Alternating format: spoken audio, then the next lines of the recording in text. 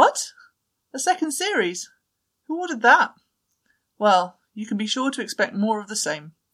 Coarse language, dubious mathematics, and borderline inappropriate humour. MathSat is back, and this time it's personal. That doesn't even make sense.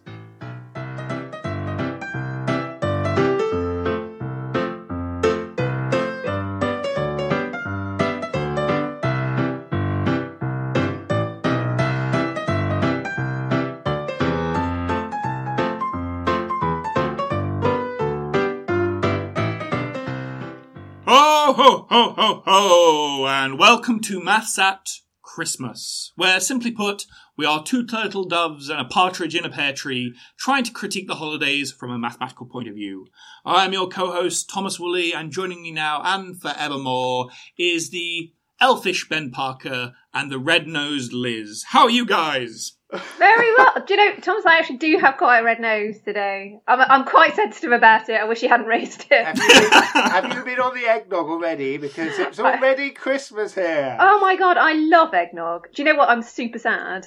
What is eggnog? Oh, Daddy's okay. never found out. No, I made it. I made it last year. It's a cocktail, and you make it with so you get an egg and you separate it into yolk and white. So there is egg in eggnog? Then. Yeah. And it's raw, I think. This sounds bad and on then so many levels. You mix the yolk with cream and sugar and make something quite custardy. And then you whisk up the white and then you chuck a load of rum in it, brandy, something. Anything you like. Sort of It's Christmas. dark liqueur. All of it, all of the booze. All the booze. Also, essentially, you're just drinking booze and eating raw egg. Basically, you're drinking booze and eating custard, which is amazing. Actually, drinking custard sounds great. Anyway, go on. Anyway. As we say, this is the Christmas episode, yes. And as we have been, we are never alone at MathSat at the moment, and so joining us this Christmas, this festive period, is our good friend, William Taylor. Hello, William. Round of applause. Hello, William. Yay! Thank you for letting me join you for some maths at Christmas. Well, no, thank you for joining us. We couldn't possibly have let you be on your own at Christmas. Well, exactly, It is Christmas Day today, and the four of us are all sitting by a roaring fire, roasting chestnuts. Ignoring the rest of the family. We just had our turkey. My nuts are roasting. Yeah, I've given the turkey a good stuffing. And we're now just sitting back, drinking custard. Oh, here comes Santa. Bells! Oh, I didn't ring me bells. Sorry, I didn't know. I didn't prepare properly. I was. I think we should let listeners into the secret. It's bloody November. It's cold outside, and I'm feeling about as festive as a biscuit on a boat. Okay. It's so hard. I mean, how does the Queen do it? Your Majesty, would you prepare a message for your subjects? Fuck off, it's November.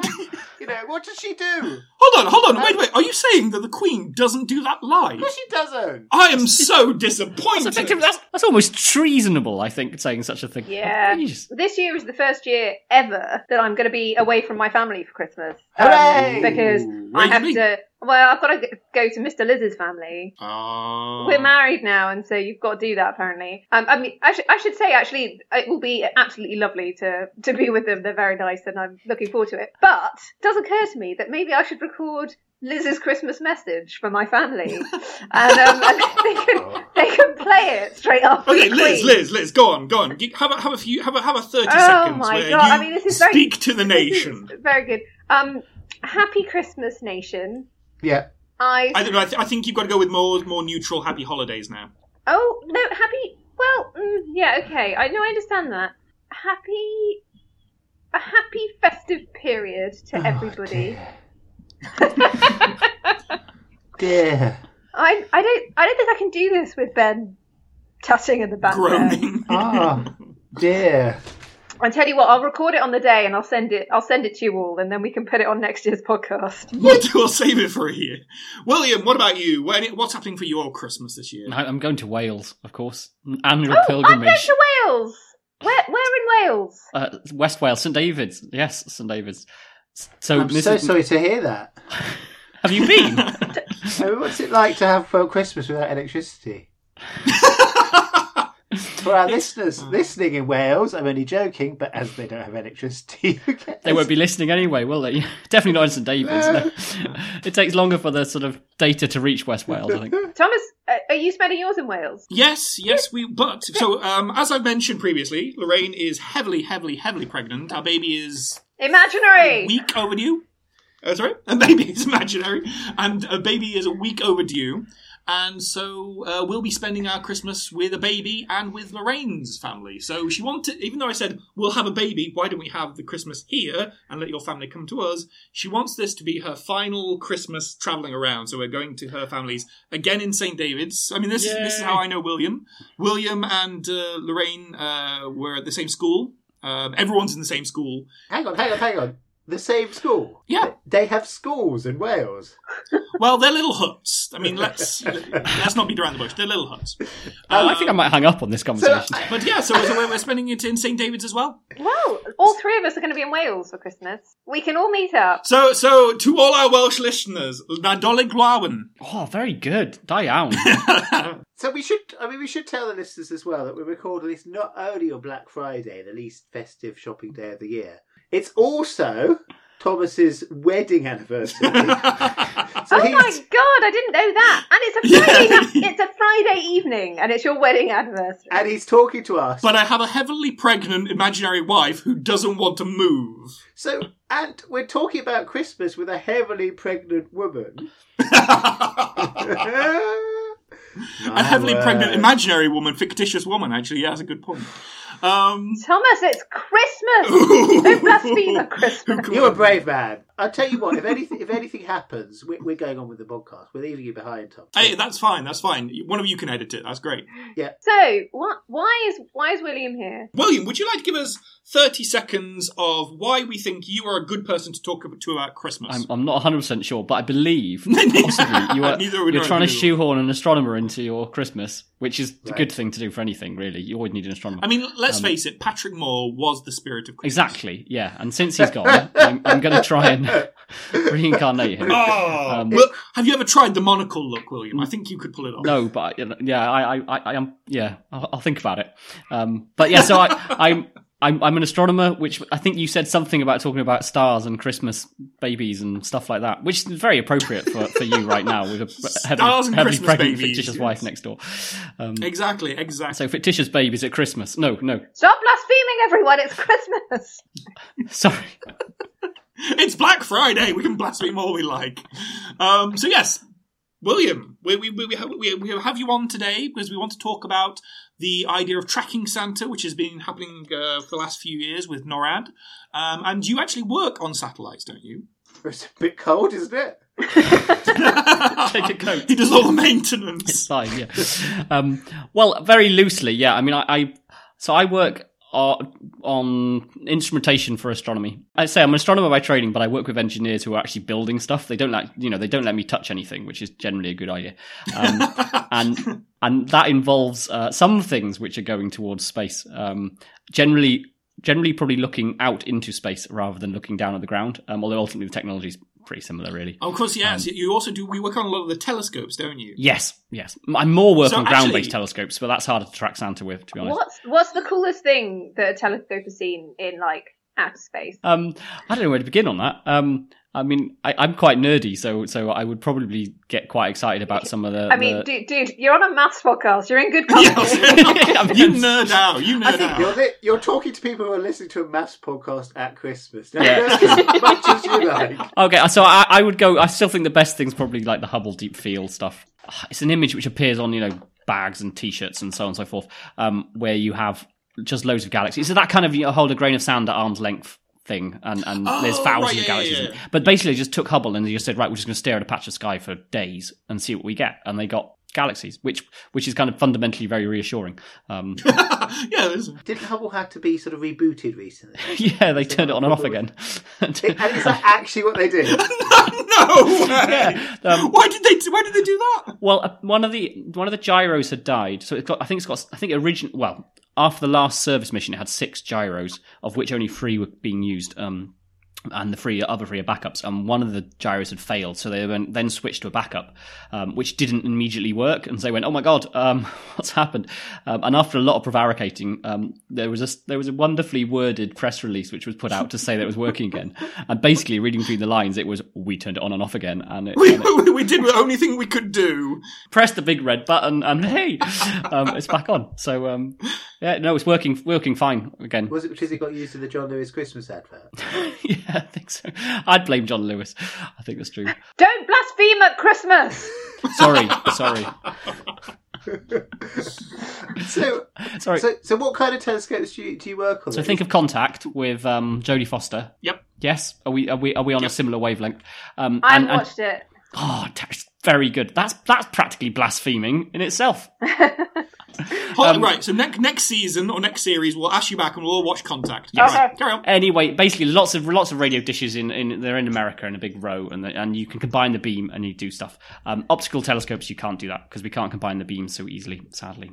But basically, Okay. I mean, ultimately, they're all big buckets and they collect photons of light from distant things. I mean, we have a.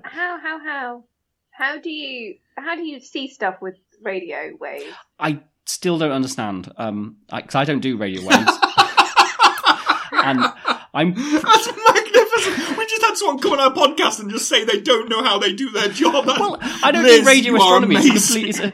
I genuinely the whole idea of being able to.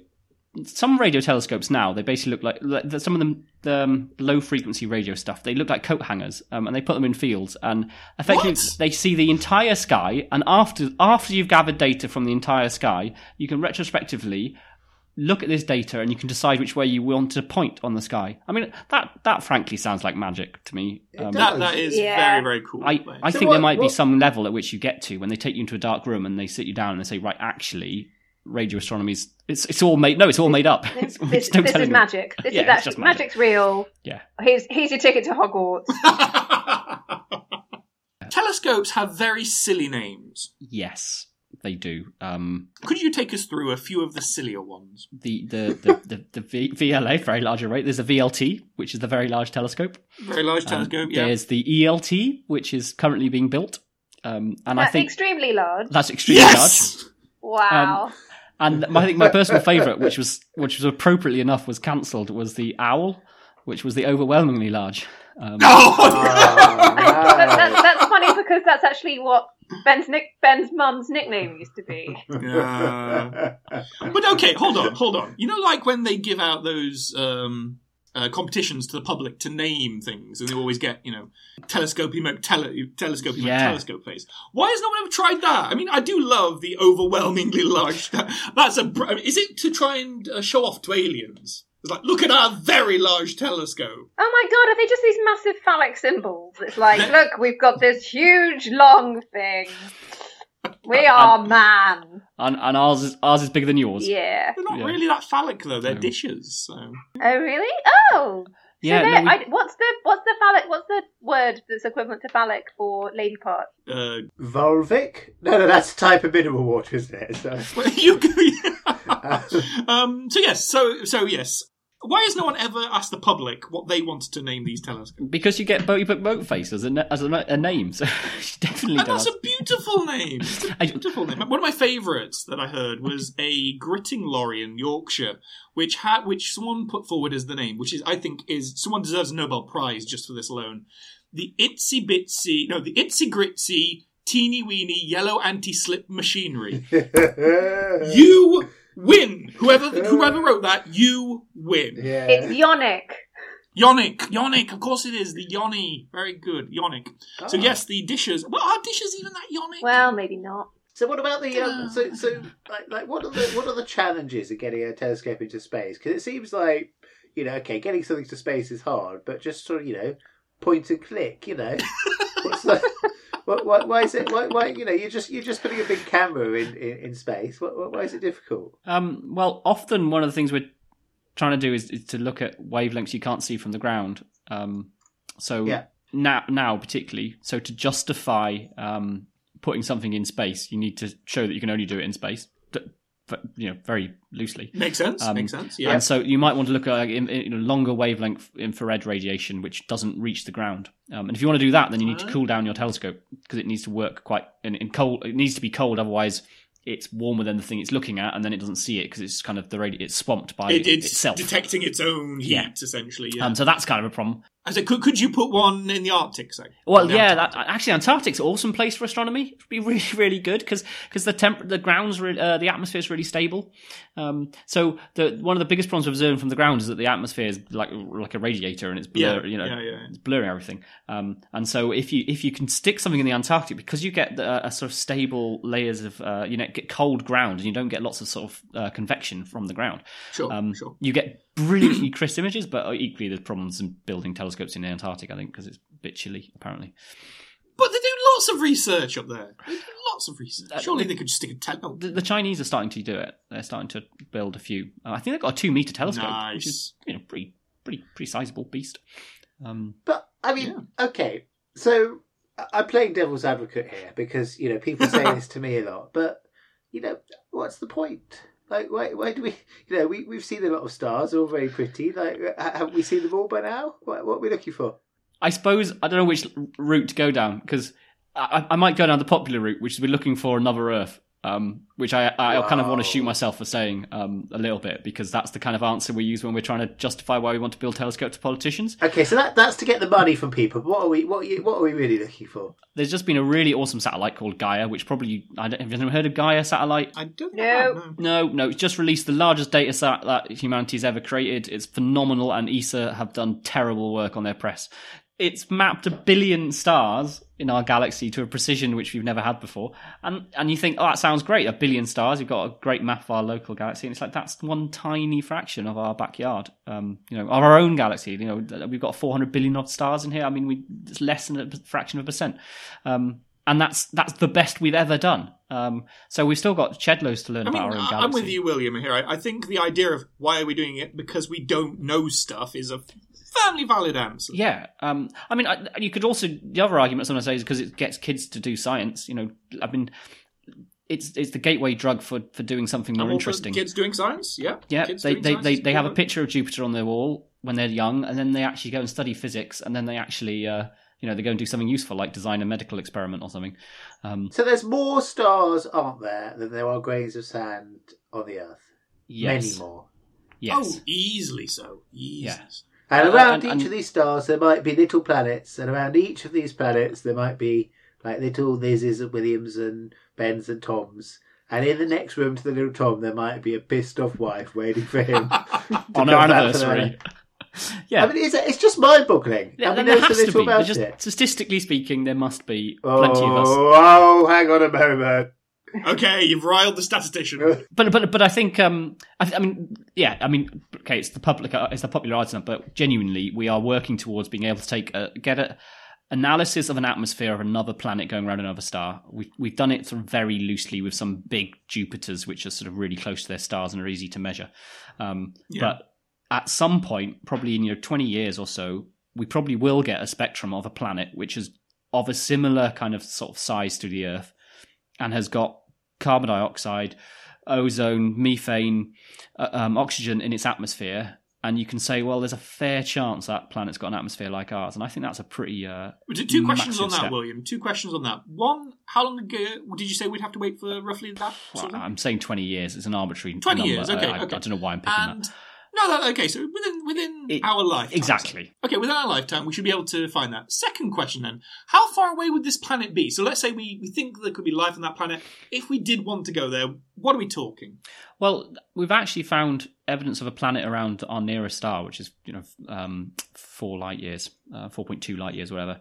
And then they found one just last week. There was evidence for one around the next nearest star, Bernard Star, which is 6 light years away. Those are neither of those look particularly habitable. But basically, say every star seems to have planets around it, and it's just luck of the draw. But I mean, even then, 4 light years though. 4 light. Oh yeah, I know it's going to take us forever. Yeah, but you could have a conversation. I think it's a long way down the road to the chemist, but that's nothing compared to space. Indeed, Hitchhiker's Guide. But yeah, I mean, we're not going to go and visit very soon. sadly. Okay. Well, let's get on to the actual thing we want to talk to you today about. To the Christmas zone! To the Christmas zone! Jingle bells, jingle all the way. Oh, what fun it is to ride on a one-horse open sleigh. Hey, jingle bells, jingle all the way. Oh, what fun it is to ride on a one-horse open sleigh. Wonderful, Liz. Thanks.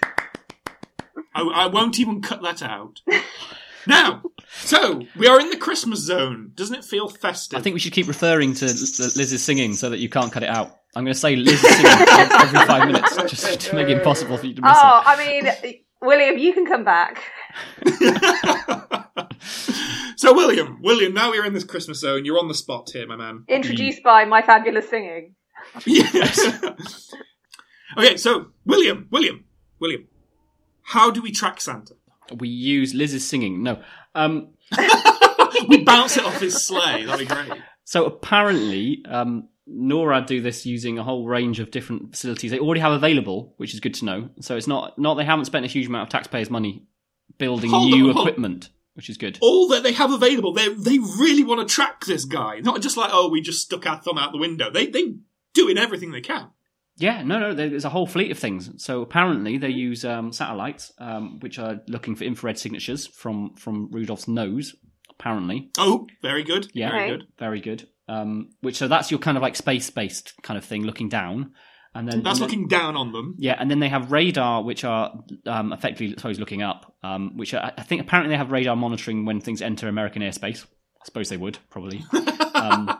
And so they can see that, and then they apparently got Santa cams as well, which are in places to track him as he goes past famous objects, famous places or something. So, that's genius. But I love how paranoid it makes them seem. So NORAD is the North American Aerospace Defense Command, yeah? Yeah. Which can I just say, in the world of like silly names, like that's a terrible acronym. Like at least VLT or something makes sense. Like Very Large Telescope, VLT. Yeah. NORAD. It does what it says on the tin. NORAD does sound like a hernia cure, doesn't it? Yeah, and like, that should be. Have you got piles? Try NORAD. It's not. NORAD's not from that. I mean, it's terrible. Anyway, and what I didn't know, which excited me because I did actually go and read about this because you had said I should. They've been doing this since someone did some research. Since the 1950s. They've been tracking him since the 1950s. Yeah. Really? So apparently, some child rang NORAD somehow, and there's kind of an urban sort of myth about he got the wrong number and accidentally rang them, and the big red telephone rang, which is probably going too far. But and asked where Santa was, and the person jokingly said, where they thought they currently was, and then that became a sort of they decided it was quite a good PR idea, and so started. Yeah. Hiring volunteers. Is that the right expression? And so apparently they have 1,000 volunteers every year who are there to answer the phones for people ringing in. Because until they had Google and you could do it online, people across America just rang in and asked, "Where's Santa?" And they'd say, "Oh, well, currently Santa is in such and such," and give coordinates. I think it's just really cute. So instead of just now we can all go on the website and do it ourselves, they would ring in and say, "Where is Santa now?" And they would say, "Well, he's currently over Dubai. Goodbye." Yeah. Stop worrying.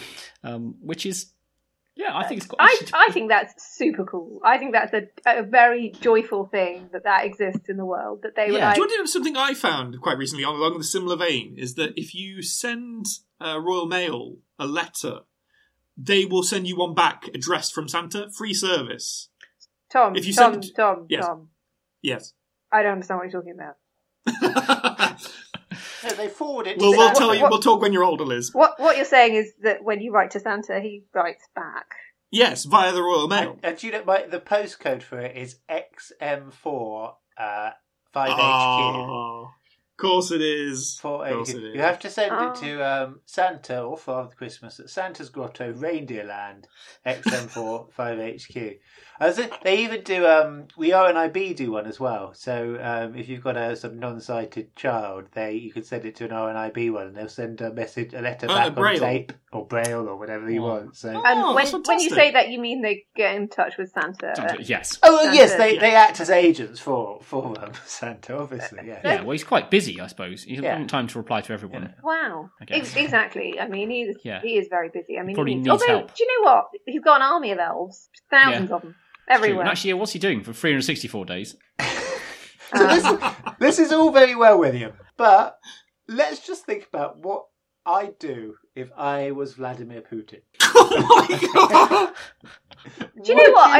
I don't know how I feel about the fact that I'm actually more scared of the idea of Ben being Vladimir Putin than I am of Vladimir Putin being Vladimir Putin. And I'm quite scared of Vladimir Putin being Vladimir Putin. Me taking my top off and riding on a horse, but okay, so all you'd have to do is dress a couple of your agents up as Santa Claus. I see where you're going with this. Brilliant. Yeah. I don't. And dress some of your aeroplanes up as sleighs. Okay. And then fly them over North America. And somebody would ring up NORAD and say, I've just seen Santa going over my house with 2 MiG-25s. And NORAD would go, oh yes. He's in Wisconsin. But that's why they have to track Santa, you see, so they know whether it's the real Santa or not. Of course. He doesn't just suddenly appear, like they've been following him the whole time, I suppose. Yeah, they know exactly where he's supposed to be. So if you get Santa in the wrong place, they shoot him down. Yeah, or a second Santa, yeah. He has to be very careful. Do you think he takes the same route every year? Or I mean, we touched on this in our I don't last think he can special, take the same route every year because population Different will change. children, different... Yeah. Somebody might be good or bad, and then you've got to cross them off the list. So I saw the best thing. Yeah, that's true. There's an app you can get for your phone, and you sort of type in the name of the child, and you sort of press a button, and it rings Santa. And what you get is you get a voice message generated, which is like, "Dear Nicola," or let's say, "Dear Thomas, you've not been good this year." Oh, dear Lord. If you're not good and go to bed now like your parents are telling you, I won't bring you a present. Now, Oh what my God. I hope is instead of something like that, it's sort of, "Dear Nicola," just something really... It's actually really good. It's quite scary. I got a call from my sister a few months ago saying, "Is this?" And I can't remember what her name is, but it's a cartoon fairy. She's called Nanny. Oh, Nanny Plum. She's called. She said, "Is this Nanny Plum?" And I was like, And she was like, "Nanny Plum, you need to tell B," and that's my niece. "You need to tell B that she can't sleep in her fairy wings." And so I had to have an entire conversation with my niece in character. Wait. Was this apropos nothing then? No, You just got a call absolutely one nothing. day. I absolutely nothing. And also, I'd never seen the cartoon, so I didn't know what Nanny Plum was supposed to stand for. So you were complicit in this lie, Yeah. and you had no idea what you were doing. Yeah, but I had to tell and apparently, when my niece wears her fairy wings now, she does take them off before bed. She says, "Nanny Plum says we have to take our fairy wings off before bed." Liz, I'm going to make sure whenever we have any problems with my daughter, I'm calling you. Yeah, just tell me which character you want me to be. I mean, that's A little bit of a it's actually a job I do on the side anyway. Yeah. But Just can I play that game as well? I'll ring you up. This is Vladimir Putin, Hazel. This is my good friend Vladimir Putin, and he's going to tell you to go to sleep, Hazel. Now, Vladimir, you tell Hazel. So NORAD are doing a nice thing, but with just one major security flaw. That's what it seems like, anyway. Yes. do we know how long Father Christmas would have to spend with each child or in each child's house? And it's not very long, apparently, No. at all. I imagine not. No. Well, it depends how you count the children and how many children there are in per houses and so on and so forth. But the estimate was about a millisecond, which is longer than I thought it would be, actually. Well, that's actually more than I thought. But What's a millisecond? How many milliseconds per second? a thousandth of a second. That's per house. Sorry, that's per house. I was surprised. Well, he doesn't have to travel that fast. He's like, if he wasn't stopping at all, so he was just like throwing the things out on his way past, just throwing the present out. Casually. Here, have that. dropping them. Newspaper boy style. Yeah, that kind of style. Then he only has to go at 650 miles a second, which is fast, but it's not like relativistically fast.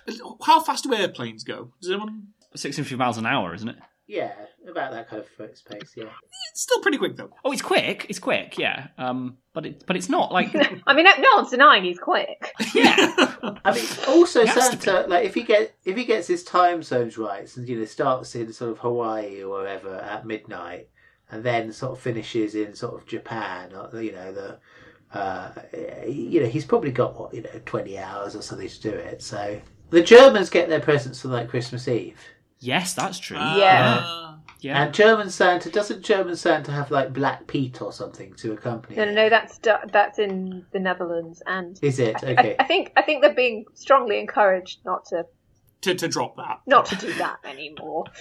I do like. We were in Iceland for our honeymoon a few years ago, 5 years ago, in fact, because this is my anniversary. Oh, those shoes I lost.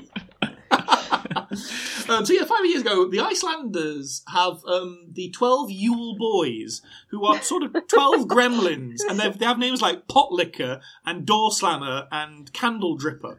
And there are these 12 naughty little elves that do all mischief, and you get little toys by these 12 elves. I was going to say, so are they delivering the toys? So Santa, that's off his list as well. Yeah, well, exactly. Yeah. They were more sort of elvish tricksters, but now because of the corporate commercialization of Christmas, they now have to deliver toys as well. Right, so let's move on to my second question for William of the day. So as you said, you were trained as an astronomer. Actually, first question before we get to the good question is, how do you remember the difference between astronomer and astrologer? They're so close. How should I remember that? Because I know that astronomers don't like being called astrologers and vice versa. Yeah, I'll grit my teeth loudly if you say the wrong one. That's the That's the only way to know. That's the only way you can tell. You'll hear an astronomer. Okay. It's probably it's like So fairies. you are an if you- astronomer. If you say you don't believe in fairies, somewhere a fairy dies. If you call an astronomer or astrologer, there's an astronomer somewhere groaning, or maybe even dying. I don't know. Maybe. Or we have to clap to bring them back to life. Yes, exactly. Well, the next question I have is, how feasible is it to follow stars to children? To find children? Now, Wait, Tom. Don't ask questions like that. I've phrased the question how I wanted it phrased. I want to find some children. I want to find them. Is it because Lorraine's imaginary and you're going to need to produce a baby soon? I need a baby somehow. Do you have to go back to whatever god awful part of Lincolnshire you're in and fill in a census this Christmas? with your I'm from newborn... Derbyshire, Ben. Derbyshire, that's the one. I knew it was somewhere unimportant. Right. But I think I understand where your question is coming from, Thomas, because I've got a text here because so let me just read it. I'm reading from the book of Matthew, chapter 2, verses 7 to 10. Then Herod, when he had privily called the wise men, inquired of them diligently what time the star appeared. And he sent them to Bethlehem and said, Go and search diligently for the young child, and when ye have found him, bring me word again that I may come and worship him also. When they had heard the king, they departed, and lo, the star which they saw in the east went before them, till it came and stood over where the young child was. When they saw the star, they rejoiced with exceeding great joy. So, William, realistic or just a story? Or, somewhere in between. Somewhere in between. Do you want to sit on the fence? I'm constantly puzzled by the wise men's geography, because they saw this star in the east and followed this star. They also came from the east. Well, let's face it, if you do keep going east far enough, you finally get back to west at some point. It doesn't work. It's like either the star was in the west and they were coming from the east and going, oh, we're going to go over there. There's a star over there. We're heading for that one. That's great. Or it can't be in the east. No. I mean, I admit there are other issues with this story, but that particularly bugs me. But what stops being east? North and south are different, okay, because we have the poles. North is different from south. True. But east and west are equivalent in some sense, because if you keep going east-west enough, you get back to west. But unless they circumnavigated the globe to go and visit Jesus, which, impossible. All right, okay. Possibly on their camels. The globe was smaller then because, America hadn't been discovered. That's true. We hadn't heard of America until much quicker. Actually, Santa would have been able to deliver all the presents really quickly then as well. Well, especially since he hadn't been sainted then. You know. St. Nicholas. No, there were fewer Christians as well then. There were a lot fewer Christians. A lot easier. So, I mean, do we think this is? I mean, you know, using all your skills as an astronomer of many years standing, is the Bible literal at this point? I'm not meant to blaspheme at Christmas. I'm told. No, I mean, I think. Well, but one of the things which is intriguing is was there some weird celestial event which happened? Yes. I Around mean, like then? you have the similar thing with the Bayer Tapestry, Yeah. where they saw apparently Halley's comet, and that's made it into. So there is a possibility that there was some celestial event. Well, apparently Halley's Comet passed by in 11 BC, so it's possible that in the kind of intervening time between arrival of Jesus and or arrival of Halley's Comet, and maybe that got merged a bit. Apparently, because they think Jesus was born in 4 BC ish, which is a little bit. Hold on, whoa. So Christ was born 4 years before Christ was born. Yeah. There's a bit of debate about that, right. but because Okay. Herod died in 4 BC apparently, so in order for the wise men to have that guys, it was a conversation, long time ago. You can't expect people to have their It's a dates bit- exactly right. it's a bit blurry. Can I ask a question about Halley's Comet? What does that look like when we can see it? It's yonic. It's yonic. It looks very yonic. It looks just like a. A yawn. It would kind of be. I think comet comes from. There's the Greek word it comes from, which means something like hairy stars. No way. Because Really? That's wonderful. they look like a sort of star with a kind of some streamers behind. I mean, that's really, they don't really look like that. It's more like a sort of a smudge in some ways on the sky. But maybe with you could possibly see that it's got a tail which is kind of pointing in one direction. I think it came past. Was Halley's Comet in like the 80s or something the last time it came past? And I don't think it was a very good show. There was Hale-Bopp as well, which came by in the 90s, which was unexpected. So that's the other thing. So Halley's Comet. Was that the song by Hanson? It could be them. Could be. Yeah, it was them in a sleigh. They. Delivering presents to all the children of the world. I think the thing That's is, what happened before Santa. So let's just get this right. So before Santa, Saint Nicholas was sainted. Hanson travelled the world in one night, delivering their CDs to all the kids. Disguised as a comet. Yeah, Disguised as a comet. Yeah, it's true. that's all It's a cleared true up. story. We're done. We're done here. Our work Yeah. here is done. We've Yeah, solved the see you mystery, next year. guys. But the thing is that you get Halley's Comet is famous because it comes back every sort of 70 something years. It's quite regular. It's quite regular, and actually was the first one to be predicted.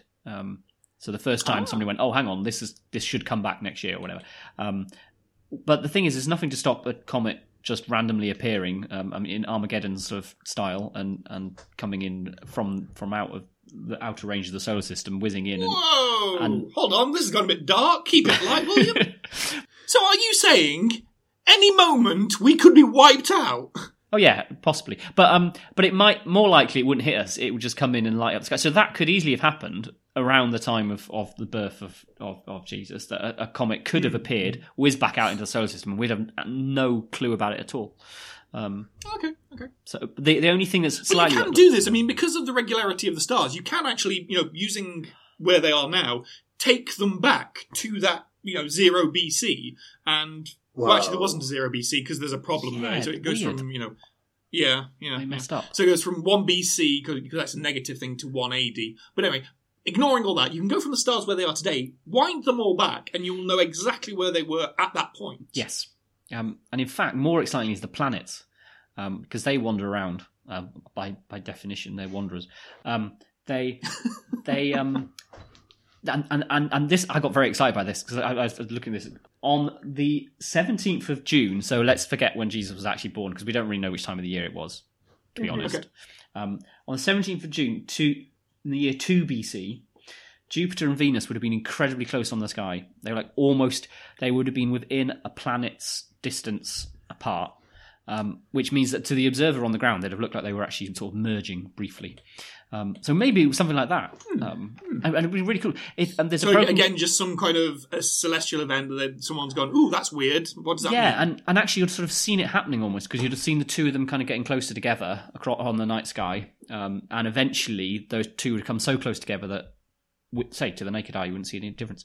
But there's a lovely program called Stellarium, which is like a free bit of software you can download on your computer, and then you can go and put in any date and time you like. And so I found that date on an article, and then I went and put in, and you can go and say, right, Jerusalem. Oh, and you can actually, wow, that's amazing. Put where you are, you put the date or time, remembering what you just said about the fact that there isn't a negative, so I think you have to put in -1 rather than -2, because there isn't. And for the date, for the year, put the date, and then you can see the fact that these two objects have been really, really close together, which is really cool. Although, what you were saying, though, is, the planets wander. How do you account for that, or is that wandering regular?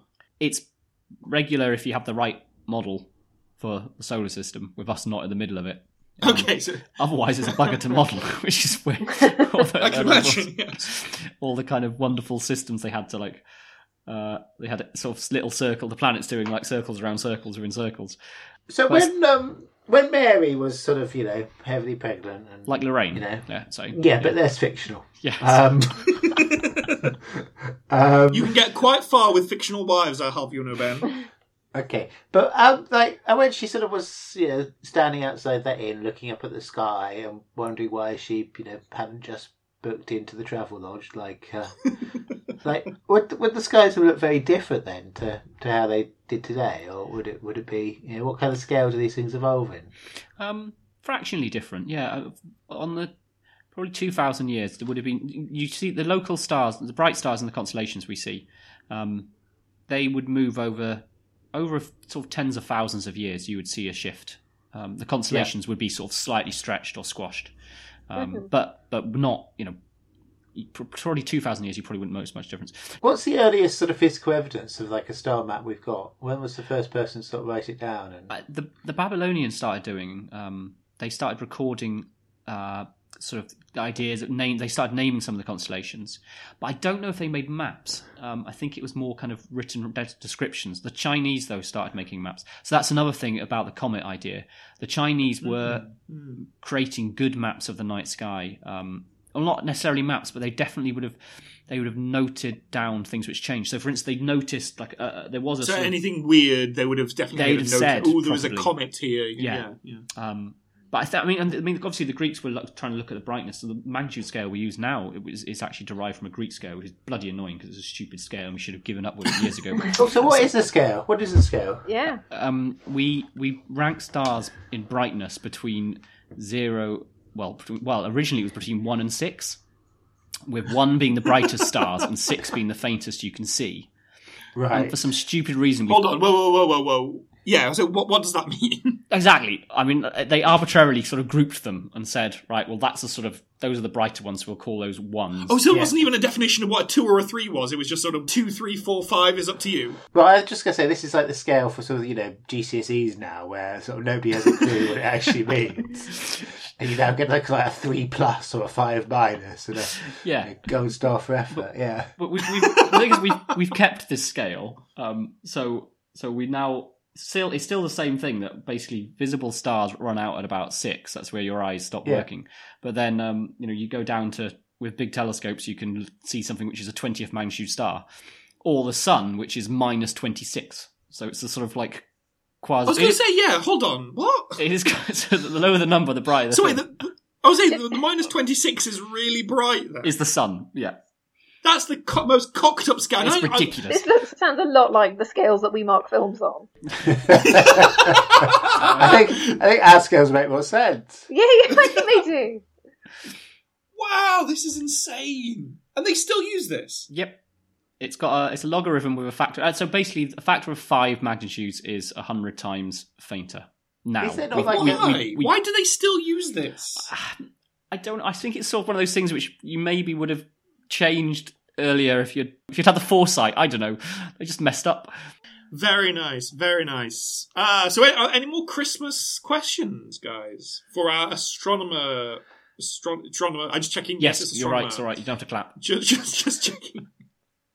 You don't believe the anxiety I have when I go talk to someone like, is it astronomer, is it astrologer, astronomer, astrologer, astronomer, astrologer. So my mnemonic is astronomer, because mer is sea in French, and so you are the sailors of the spatial sea.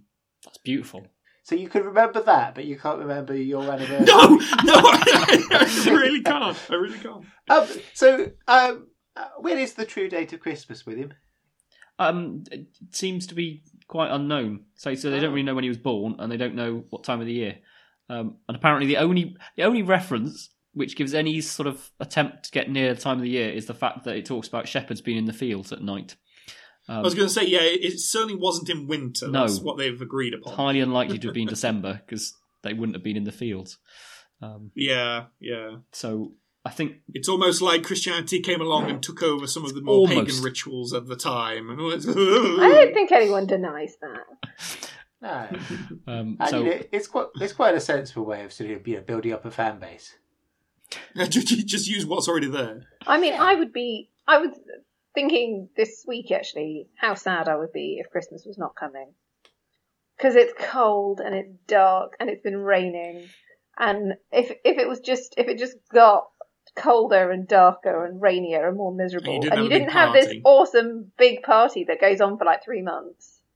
Again, something nice they do in Iceland when we went is that because it gets so dark so early over there, because they're very north, they put the Christmas lights out at the beginning of October and don't take them down until late January because they want that light and festive feeling. So I was going to say they do that in every high street. You go outside in June and they sort of say, "Have you booked your Christmas party?" And no, that's a very good point and a great segue, Ben, because there was a wonderful graph that I saw online recently. Right. I wanted to pick your brains on this. Oh, I love a graph. We all do love a graph. I will put it on the website so everyone can have a look at this wonderful little graph presented and constructed by Quartz, the guys who make the watches. Okay. And they are the ones who control the Christmas tree lights on Oxford Street. Very prestigious Christmas lights. Yes. Are we sponsored by Quartz now? Are they going to send me a watch? Quartz, if you're listening, I would love a watch. Ferrari, if you're listening, I'm quite happy to. Mercedes and crap. We are going to be the podcast of all new visitors to planet Earth. So that's a huge new market we can introduce you to. I was going to say, we're actually sponsored by the Very Large Telescope, so I don't want any probes, thank you very much. Wow.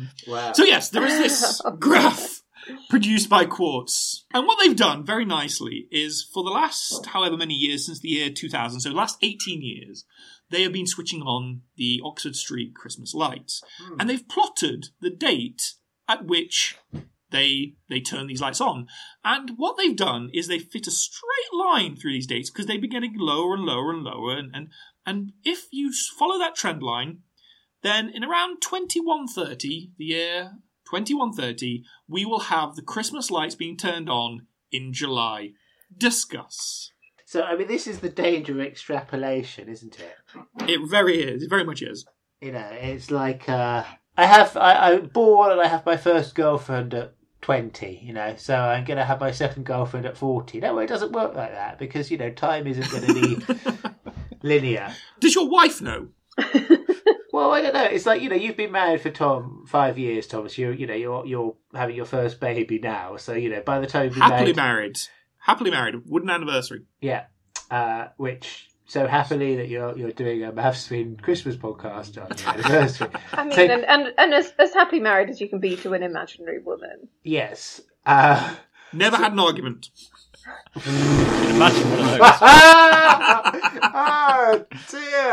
Oh dear. Never a crossword. Yes, I could never do the crossword either. But yeah, so one baby in 5 years, so that means that by the time you've been married 50 years, you'll be having your 10th birthday. It just doesn't work. I mean, it's like all statistical models are only valid in the range which you have data. Okay, so somebody once said that prediction is very hard, particularly about the future. Which is really, you know, you just can't predict. Are you saying you can't extrapolate any data because then you will always be outside? You can interpolate the data, and then you're saying you would be, you know, quite. What's interpolate? What's interpolate? So the difference, interpolate is what you try and predict what the points in between the data. Oh, okay. Whereas extrapolate is you're trying to predict what's outside of the data. So if I know what the weather is like in Edinburgh, what the weather is like in the temperature in Edinburgh, the temperature in London, I could probably predict the temperature somewhere in between. But if I were to try and use those two readings to predict the temperature in Sydney, Australia, I'm not going to go very well. So yeah, I mean, I think I would always advise anyone doing any sort of data analysis that predicting outside range of data you already have is very dangerous, because we only know our model fits for. So, we don't know what's going to happen in 20 years' time. We might have another Cromwell who might cancel Christmas. We might have, we might decide to make Christmas a 6-month celebration. Nobody knows. So, that's what a model is for, though. You're saying that based on the data and my intuition about the system, you're trying to fit a mathematical system, the model, and then using that, you predict what happens outside. So they've used a very bad model. They've said it's linear. I was going to say, isn't the problem just that they used a straight line rather than trying to take other things into account, which would have made it a curve? Their model's rubbish. If it's a model. Does that count as a model? All models are wrong, but some models are useful. Good. Yes, it's George Box. George Box, George which Box. is what I start every statistics course with, more or less. The thing is, models don't exist on their own. Models exist over a area which you apply the model. Okay, so if I use a model for predicting GDP in Britain, I can't use the same model in Pakistan or whatever. True. Okay. True. So it's not so much the fault of the model as the application of where you put it. And of course, these two factors interact. But I always do this for my students. I always sort of set them a data set and if you have, so I set them a data set, you have a shop. And if you have one cash till in your shop, you make $1,000. If you have 2 cash tills, you make $1,800. If you have 3, you make, 2,600, whatever. So I give them some data and I say, how much money will you make if you have 10 cash tills, and how much money will you make if you have 0 cash tills? And they all just write down, well, if I have 0 cash tills, I'm going to make $200 or whatever the answer is. And they just don't think that it doesn't apply.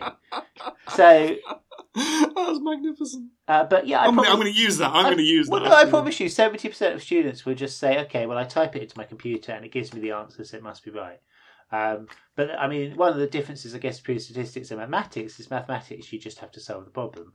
With statistics or even applied mathematics, you have to be able to... You have to question it. And this is a huge problem for students, that they always think, well, that's my answer. They never ask, well, does that make sense? Right. Does it, So how do you check a model? So, like, Ben, you must make statistical models all the time. Right, yeah. So how do you sense check it? Is it literally just you being like, does that sound about right? Or are there ways to kind of... Well, that's why you have to start there. You have to start there. You have to make it...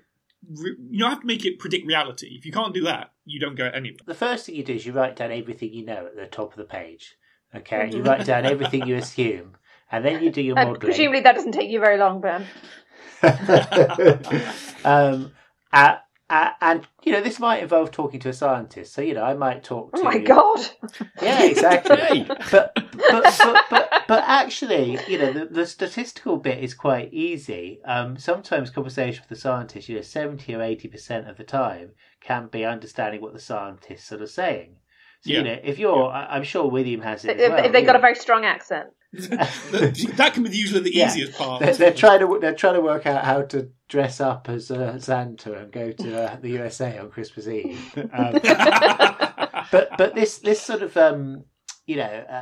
we call it sort of elucidation. This trying to work out what is needed and write down the assumptions is one of the most difficult things in mathematics. And a lot of mathematicians struggle. I'm sure William has it if he's building a telescope or whatever. You've got a scientist saying, well, I want to be able to look at Mercury or whatever it is, and you then have to say, okay, well, what does that mean? This, I've got to have 5 gyroscopes, and I've got to paint it pink and use liquid nitrogen or whatever. Especially that middle point. Yeah. So you do your maths, you do your work, and then at the end you get the maths will tell you something. A very important thing I always tell my students is to go back and check it's sane. Okay, so if you get an answer which is negative and you're predicting a profit, or the temperature in Bristol comes up as 3,000 degrees, then something's gone wrong. But that should only be the final check. It's difficult, yeah. It's no. I'd also say, what a prediction can do is, or what a model can do is, it can highlight the most sensitive areas. So you may get an answer out, and you'll check if it's sensible, and then you'll start playing with all your variables. And if you change one a tiny amount, and you get a huge output a huge change in your output, then that is going to suggest the next experiment should be on reviewing that variable. Yes. Yeah, so from this, we need to wait a few years to see whether their linear model is correct for Oxford Street. Is that what we're saying? To test I this think model, so. we need to come back in 2040 and see whether the lights are coming on in the middle of October. And if they are, I mean, then that's exactly they it. had They're- brilliant they're- foresight. Quartz have got a model, so we need to test this. And how would we test this? That's one way is waiting, but could we think of a test that would... one simple test is we could extrapolate backwards and show that this is nonsense. Exactly. If you went back till 1940, sort of during the war, then they'd be putting Christmas lights up just after Christmas. That's what I'm saying, yeah. So it doesn't make sense, yeah. They probably weren't putting Christmas lights up at all. It would have been really risky. That's a very good point. In general, can I just say I have no problem with Christmas being earlier every year. Christmas is great. Let's make it as long as possible. Brilliant. Do you want a statistical question? Yeah. Question for all of you. Okay, my statistic I love. Okay, just because Mrs. Woody is crossing her legs at the moment and about to, produce little Noah or Ella or whatever he was going whatever going to be. What is the least likely day of the year to have a baby? Ooh. So what's the least common birthday? I'm going to guess it's Christmas Day. February the 29th. Yeah, both good guesses. But I'm going to guess Christmas Day because it's a Christmas podcast and you would be asking us about it. Is it because, right, okay, so February the 29th because there's fewer of them. Yes, And yes, then I'm going to go with that one, yes. Christmas Day because not a large portion, but a certain proportion of babies must be induced. And so, or like by planned cesarean. And you don't want it happening around Christmas. And they probably have fewer medical people. If they plan it, they'll probably plan it Christmas Eve or Boxing Day rather than Christmas Day. That's my theory. Okay, that's good. You are absolutely right. Okay, Hooray! so the ONS have a lovely interactive graphic which I'll share at some point. We'll put on the website. But basically, Christmas Day and the day after Christmas Day, which is often called Boxing Day, but isn't technically Boxing Day in all years, are by far the least likely day to have a baby for exactly the reasons you say. Wait a second. Yeah, Let's go back to that point you just said. William, you asked the question, because I'm still reeling. Boxing Day isn't always the day after Christmas. What? Okay, I'm gonna try this one too. This is blasphemy. Okay, again. Right. You are on a roll. Boxing Day is traditionally when you gave boxes to like the postman and stuff. Well, nobody's quite sure, but that's a good. So it would have to be on a working day. So if it's a Saturday or a Sunday, it's not Boxing Day. So here's what I know Boxing Day as. It was when the churches opened their poor boxes. Whatever it is, Boxing Day is the first weekday after Christmas. Is it? That's what I said. Yeah. In your face, Thomas Willie. Yeah. In your face. That's So shocking. really- that is absolutely This is shocking. insane. Yeah. It's a This is really good insane. bit of No. pedantry. It's a really good way to really ingratiate yourself with your family. Yeah. In fact, I'm going to a new family this year, so I might You can I use might that open one. when they say, "Oh, Happy Boxing Day," I'll be like, "No, I think you'll find. I think you'll find." One of my favourite calendar stories is that. Oh my God, Ben, how many calendar stories do you have? Oh, I love them all. One of your favourites of your many tens of calendar stories that you. So God. there's two. Poor bits- Mrs. there's- Poor Mrs. Dr. Parker. you can fade this out if you're bored, Tom. But there's two bits of legislation which I can't fade it out now.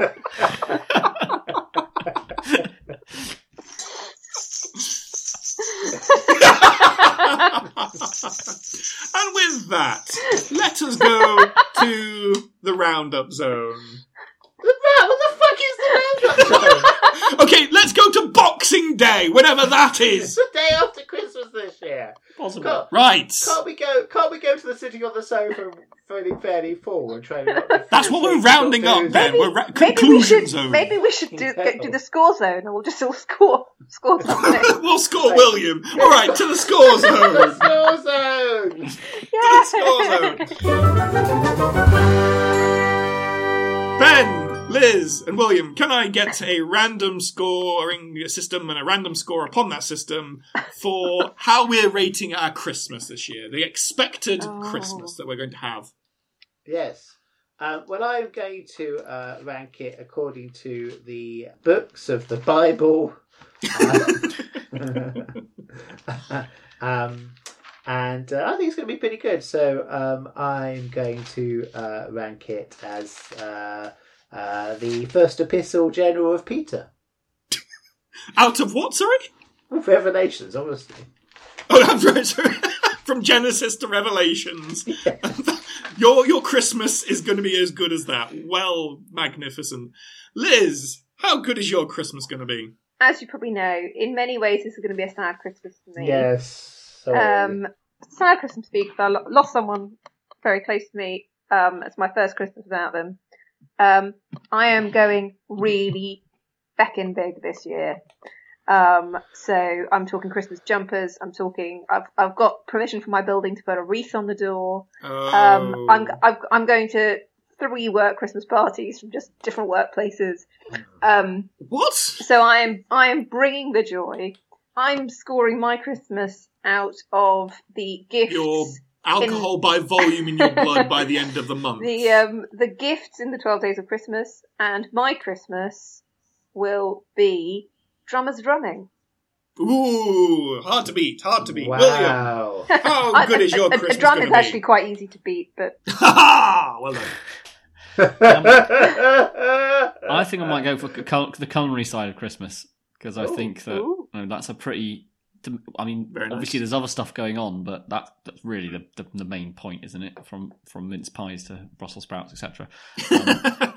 But also, I think I'm going to get 2 Christmas dinners because the beauty of the fact that I'm going to Wales, as has been mentioned, and therefore I can go to my family and my wife's families at the same time. Well, not at the same time, we do it differently to get 2 Christmas dinners.